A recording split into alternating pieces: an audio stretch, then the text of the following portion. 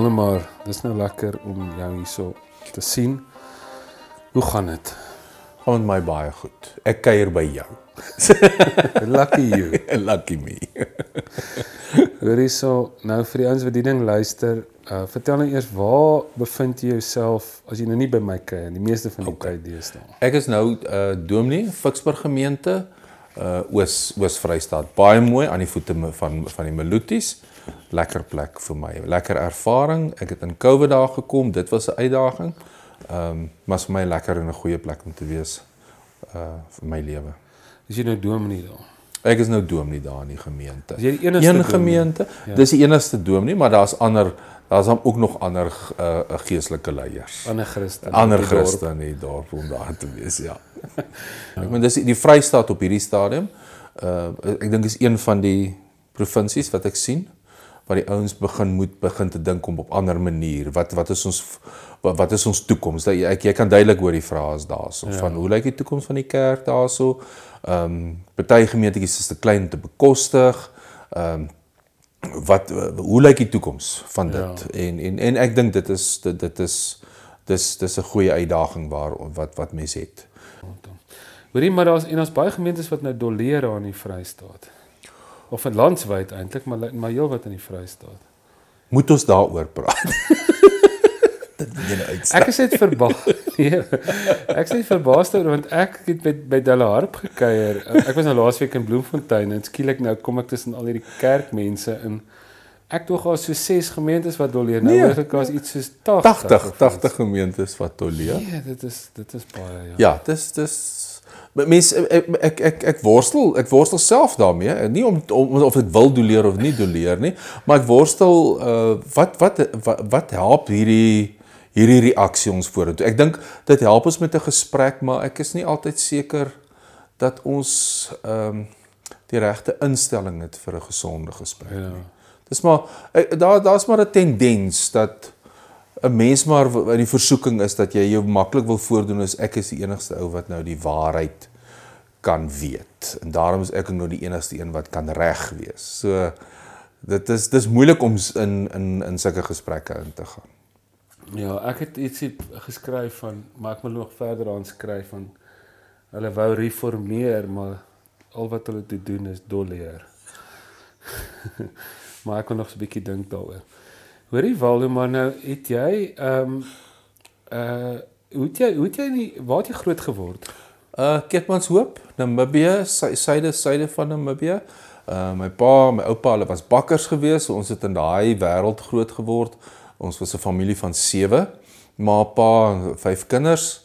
So was baie lekker, platteland absoluut, eenvoud van lewe gehad. Wat se werk jou pa was bakker of iets? Bakker, brode gebak. Daar duisende van hulle gebak. En dit het baie na aan my hart gelê. Ek wil baie graag die bakkery oorgeneem het. En deur klomp gesprekke het my pa net vir my gesê hy sien my net nie dit doen nie, en toe het ek besluit op onderwys. En in my matriekjaar toe het ek so ontmoeting met 'n nuwe vars dominee wat vir my 'n ander prentjie gee van kerkwees, en ek dink dit het my geweldig aangespreek. Wie was hy?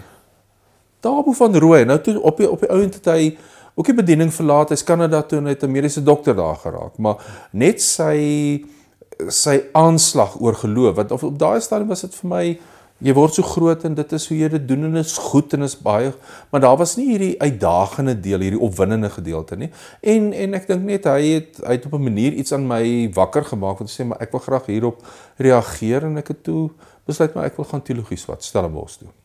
Okay. Toe te gaan teologie swat daarso. Heerlik. Maar jy bak ook. Nee, ek is nog steeds baie lief daarvan om iewers kos te maak of brood te bak of so iets. So ja, ek dink dit kom maar. Ek het tussen die meelsakke groot geword.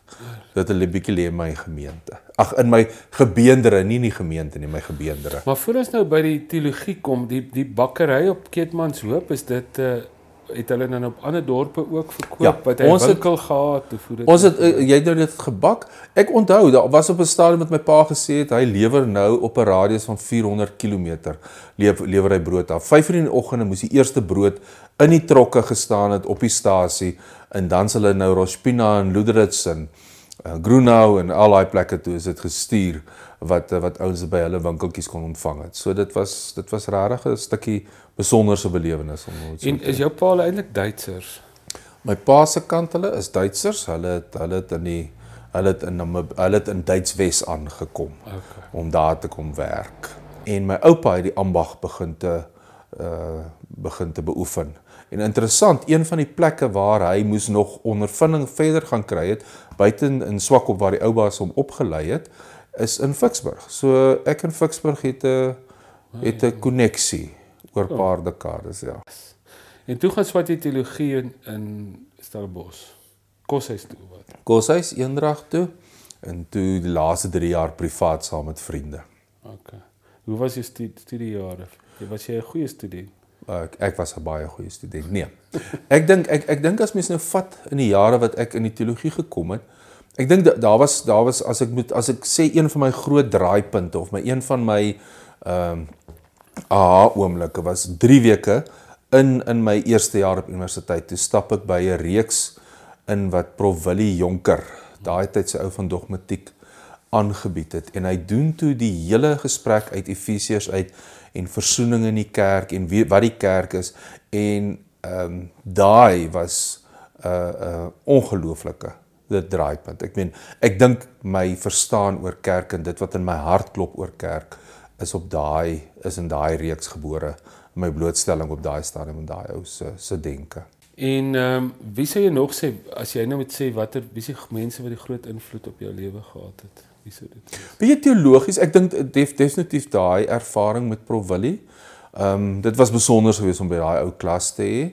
Ek dink Prof Jurgens Hendriks, sy eenvoud en sy erns oor die koninkryk van God wat in die alledaagse sigbaar word.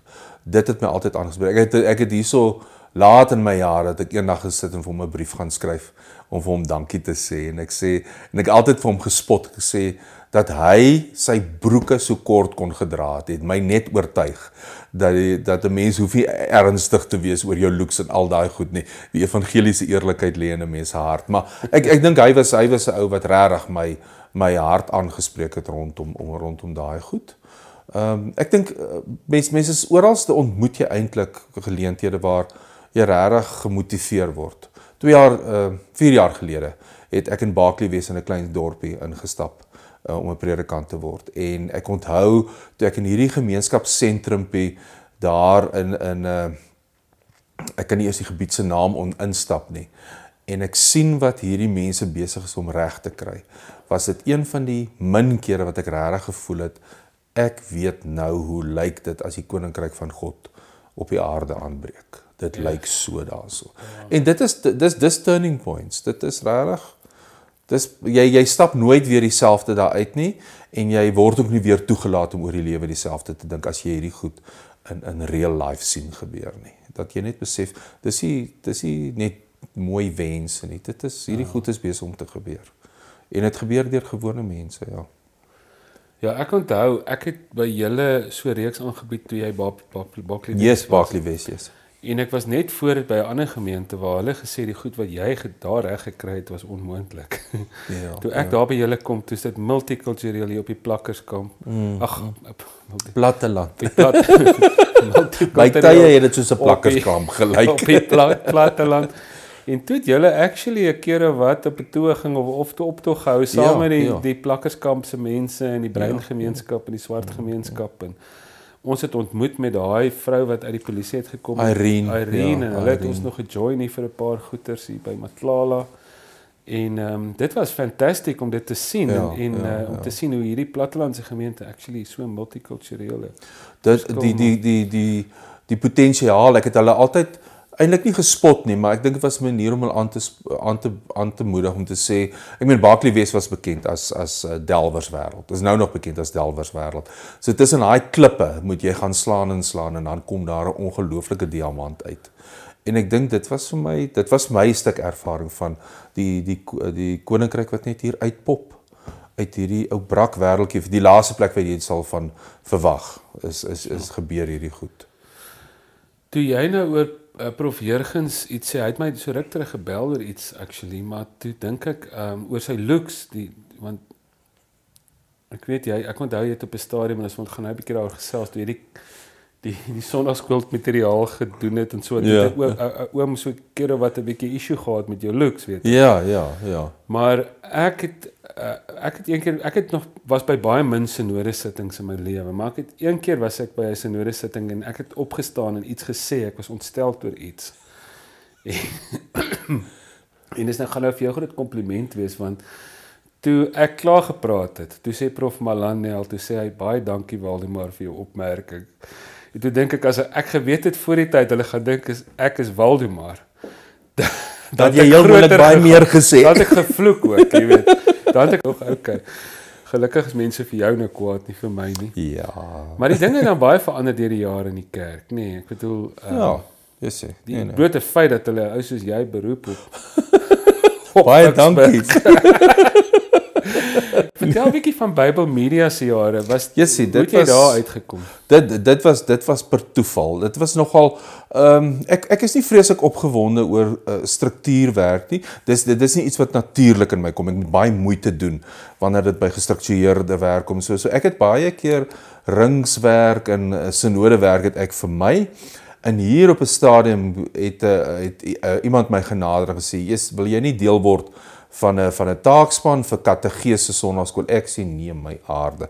Toe op die ouend is ons toe 'n hele nuwe groep wat hulle loslaat daar. En dit was ongelooflik. Die energie, die vriendskap wat ons gebou het, en ek dink dit was baie meer as net 'n vergadering. Dit was op die ouend 'n community waarin mense begin nie droom het.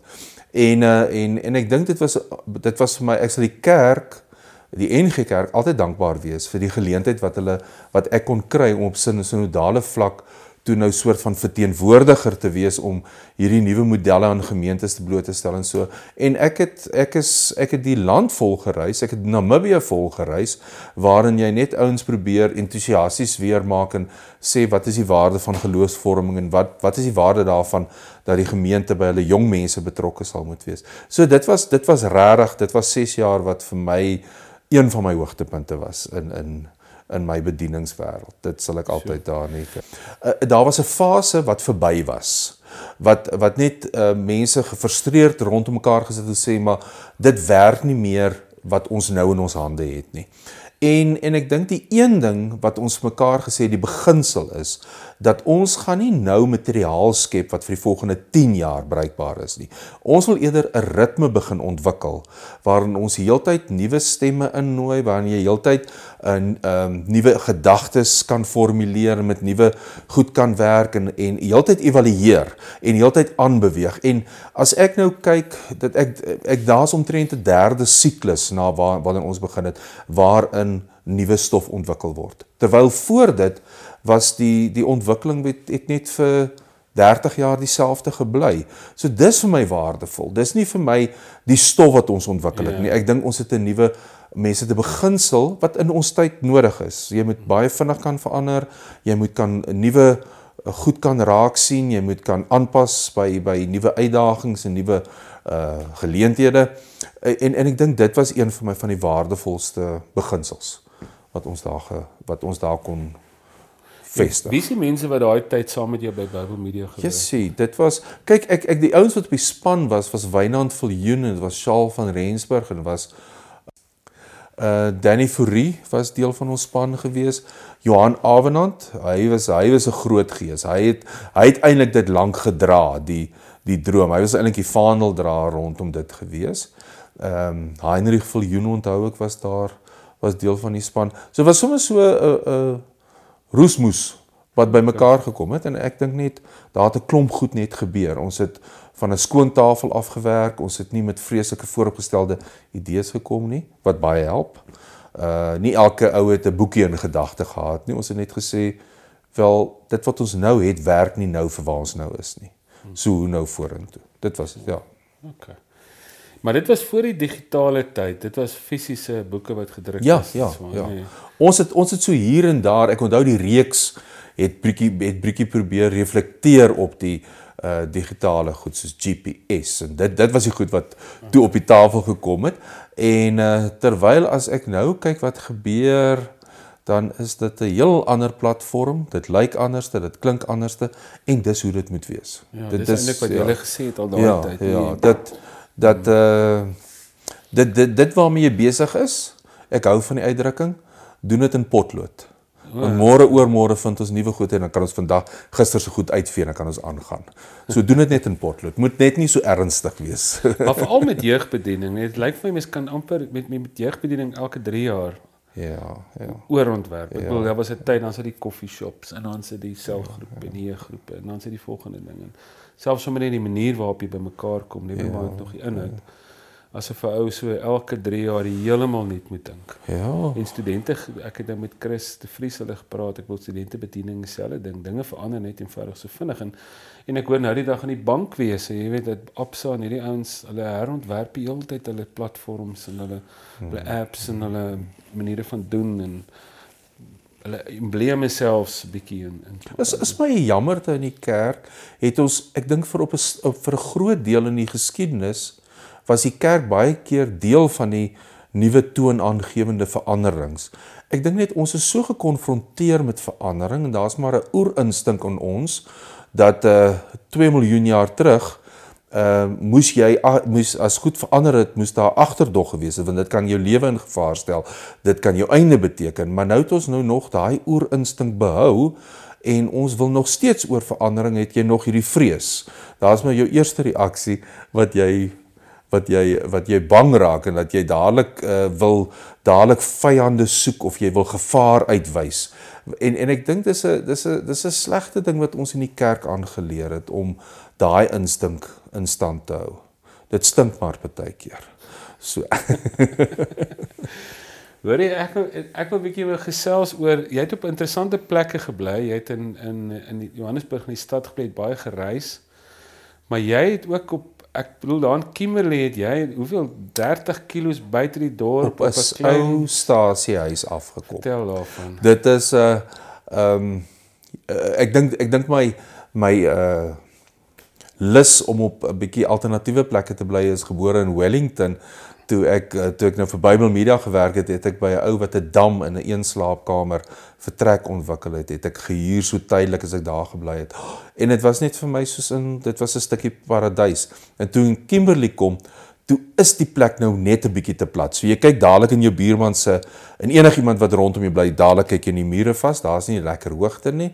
En 6 maande later toe kom ek per toeval op hierdie stasiehuisie af. Daar was nog een ou oom wat daar naby gebly het in een van die huisies en ek trek daar in en ek begin daar vir my 'n stukkie lewe skep daar op my eie en toe my vriende dit begin te kry, toe wil almal daar kom kuier en almal wil daar kom bly en hulle wil saam met die bokke en die honde in die aande gaan loop langs die treinspoor af en almal wil die kinders wat kom kuier wil almal 'n muntstuk op die treinspoor sit so hulle kan sien hoe dit plat getrap word deur die trein. So dit was lekker, baie goeie avontuur. Maar ek onthou dit was 'n ek wil behalwe vir jou en daai oom het daar niemand gebly by julle stasie. Nee, dit was ons van daar gebly. Verlate klein plekkie. Dit was ongrypend om dit te sien.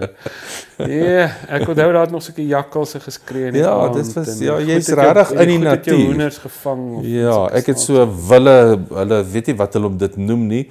Ek beskou dit as die serial killer wat my hele hoenderboerdery omtrent in 'n week se tyd kom uitmoor het. So nee, maar 'n muskiaatkat of 'n rooi kat. Nee, hulle praat van 'n spikkelstert muisond of 'n rooi stert muisond of so. Hy's in daai familie. Nee, hy's quite wreedaardig. Hy gaan nie vir die vreet nie. Hy wil alles vermoor wat hy kan doodmaak vir ons. Het jy hom toe nou vermoor? Man, ongelukkig nie, maar ek het daarom toe nou 'n plan gekry om my hokke so dig te maak dat hy nie kan inkom nie. En nou in Ficksburg gaan jy nou weer daar op 'n plaasie bly buitekant. Dit was nou vir my 'n lekkerte. Ek het aanvanklik ook vir hulle gesê op 'n plaas, maar die ouens het gesê nee, dat jy nou maar eerder self kom kyk hoe dit hier lyk en dit lyk vir my ek is nou gelukkig om vir my iewers 'n plaashuis daar te kry 10 km uit die dorp het aan die voet van 'n berg en so nee, ek sien baie uit weer na daai tipe leefstyl en so. Wel maar, as ons nou 'n bietjie oor series goed kan praat, waar we nou al die ander series goed waaroor ons gepraat het. As jy, wat frustreer jou in die land? Wat maak jou bietjie raak jy moedeloos as jy partykeer so sien wat aangaan? Of is jy nie een van daai ouens? Nee, ek kan nogal diep moedeloos raak. En dit kan partykeer vir lank hier in my kom sit. En dit het definitief dan maar 'n invloed op 'n mens en hoe jy dink en so.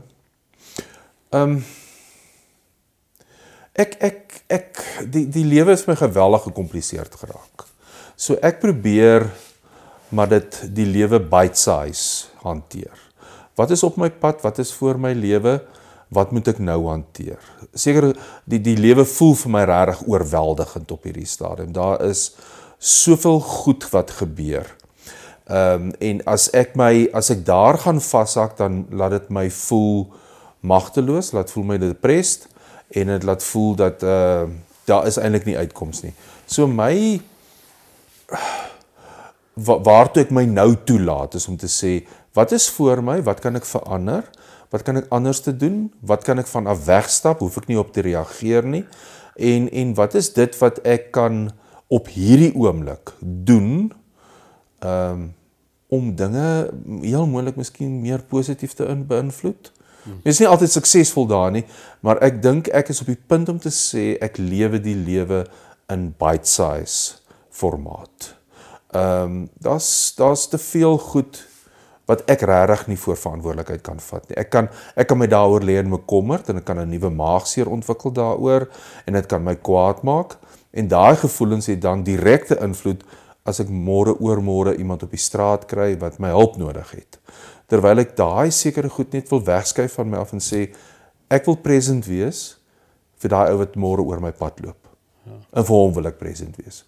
Ek kan nie die armoede oplos nie, ek kan nie die krisis van die wêreld oplos nie, maar môre loop ek iemand raak, môre gebeur daar iets oor my pad, en dan wil ek by daai moment present wees. Dis op hierdie stadium hoe ek dit vir my sien. En baie keer moet ek present wees vir myself. Ek het 'n nuwe liefde gevind vir plante, kaktusse en vetplante en so aan. En ek is baie keer, is dit vir my nie eers 'n moeite om present te wees by die mooiste blommetjie wat skielik op hierdie kaktus verskyn nie. En dit is net 'n stuk ervaring van jy sê, die lewe is eintlik die moeite werd om te lewe. Ja, dit is waarskynlik 'n beautiful plek om aan te kom. Ek dink as 'n mens mens kan leer om jou verwondering in die alledaagse goeders te vind, nee, dan is die lewe oor die algemeen meer betekenisvol as wat jy wil jump na die groot plekke van verwondering. As ou iets het soos die plante, het nou eintlik voor die podcast, ons nou al gekyk, het jy al 'n paar keer gesê van die plante, jy weet, en dit is so beautiful, maar jy love ook die berge daar in Ficksburg Ja, ek kan nou weer by die natuur uitkom. Dis nou moeilik. Ek het gedog dit sal makliker wees, maar ek het nou al my tweede roete gaan stap daar in die koppe, in die berge. Dit is net moments waarin jy sit, wat jy stuk met 'n stuk, ek is oorweldig met die wonder van lewe. Dit is nou, ek weet nie wat se woorde. Ek onthou daar op daai stasiehuis, my voordeur het ek dit toegebou. En my agterdeur kon ek gaan sit het, en daar was sonsondergange wat ek 'n belewenis gehad het, wat ek net gesê het, ek dink nie 'n preek het my al ooit so diepe belewenis gegee nie, van die mooiheid en die skoonheid en die waarde van lewe. Ek sê wel, dit maak vir my sin. En jy's nou oud, 55? Ja, baie oud, 55. Dit is baie oud. Ja. Ja, wat sê jy nou nog graag? Kyk, ek weet nie, dominees tree op 65 af, maar dan word hulle al baie keer heraangestel in 'n kontrakpos of so. Wat sou jy nog graag wil doen in hierdie ruk wat voor lê vir jou? Is daar dinge wat jy nog graag sou wou bereik, met die tyd wat daar nog oor is?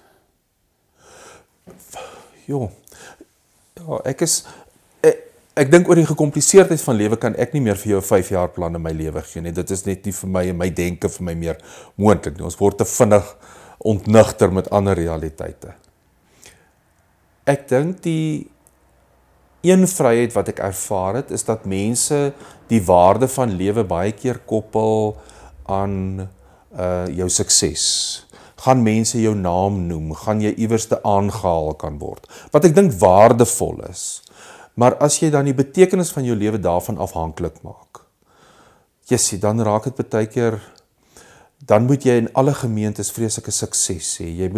Jy moet iewerste genooi word om 'n praatjie te hou, want dit bepaal dan nou vir jou of jou lewe waardevol is. En ek dink, na Bible Media, het daar vir my soort van so 'n bietjie 'n calm down gekom, maar eintlik ook 'n baie wonderlike reality check, om te sê, maar dit is nie waar die waarde van lewe leef nie. So ek hoop, dat vir die res van my lewe, dat ek hoop in elke glas wyn wat ek saam met iemand drink, op 'n koffie dat drink, dat ek ook net iewerste vir daai persoon kan wakker maak, wakker maak om net te bewus te wees hoe waardevol die geskenk van lewe is. Al was dit dan nou net saam drink aan 'n glas wyn. So ek hoop dit is wat ek vir die res van my lewe vir my droom.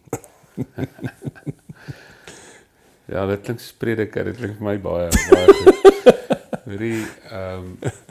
Nou as jy vir die teologie student Waldemar kon raad gee, of vir 'n teologie student vandag, wat dink jy, wat moet 'n ou doen? Waar moet jy fokus? Wat raad het jy vir 'n ouetjie wat nou begin swat teologie?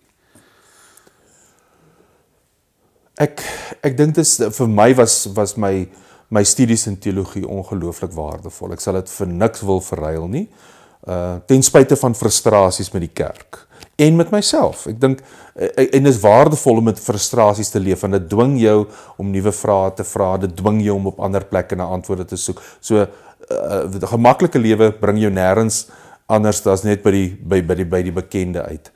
Ek dink wat ek sal vir myself sou wou gesê het, of uitgenooi het in die tyd wat ons nou leef, ek het 'n opmerking, ek dink is Piet Nudee wat dit gesê het, waar ons 'n paar jaar gelede klem gelê het, dat ons moet baie meer self-sufficient leef. Dit was die go-to gewees, baie sterk. Sê hy, in hierdie pandemie tyd, het ons bewus geword van, dat as ons nie verantwoordelik optree nie, het my lewe konsekwensies vir ander lewens. My optrede het gevolge vir die wêreld, my optrede het gevolge vir my buurman. So, in plaas van self-sustainable, moet ek so lewe, dat ek life-sustainable kan leef. Dat ek kan leef, dat die manier hoe ek leef, daar vir lewe 'n kans sal wees. En ek dink dit is vir my waardevol. Ek dink in my teologie sal ek wil sê, gaan soek die goed. Ek is mal oor om nou goed te lees oor self-sustainable farming, self-sustainable living. Ek dink dit is vir my baie, dit intrigue my, dit gee vir my 'n stukkie hoop, dit gee vir my daai bite-size hoop, om te kan leef, en ek sal nogal vir my die raad wou gegee het, grawe jou daarin. Kry jou ervaring net in gewone kundigheid rondom hierdie goed, nie eers, ek dink die teologie is fantasties om te weet, maar onderlê dit met 'n stuk kundigheid, hoe ek jy gemeenskappe kan help met hierdie nuwe waarheid, of 'n waarheid wat altyd daar was, maar wat ons nou net begin te ontdek, om te sê, maar ek moet so lewe, dat lewe kan aangaan. Die dag as ek doodgaan, moet die lewe nie loop stop nie, die lewe moet kan aangaan, daar moet 'n stuk ewigheid aan hierdie lewe wees, die manier hoe ek leef.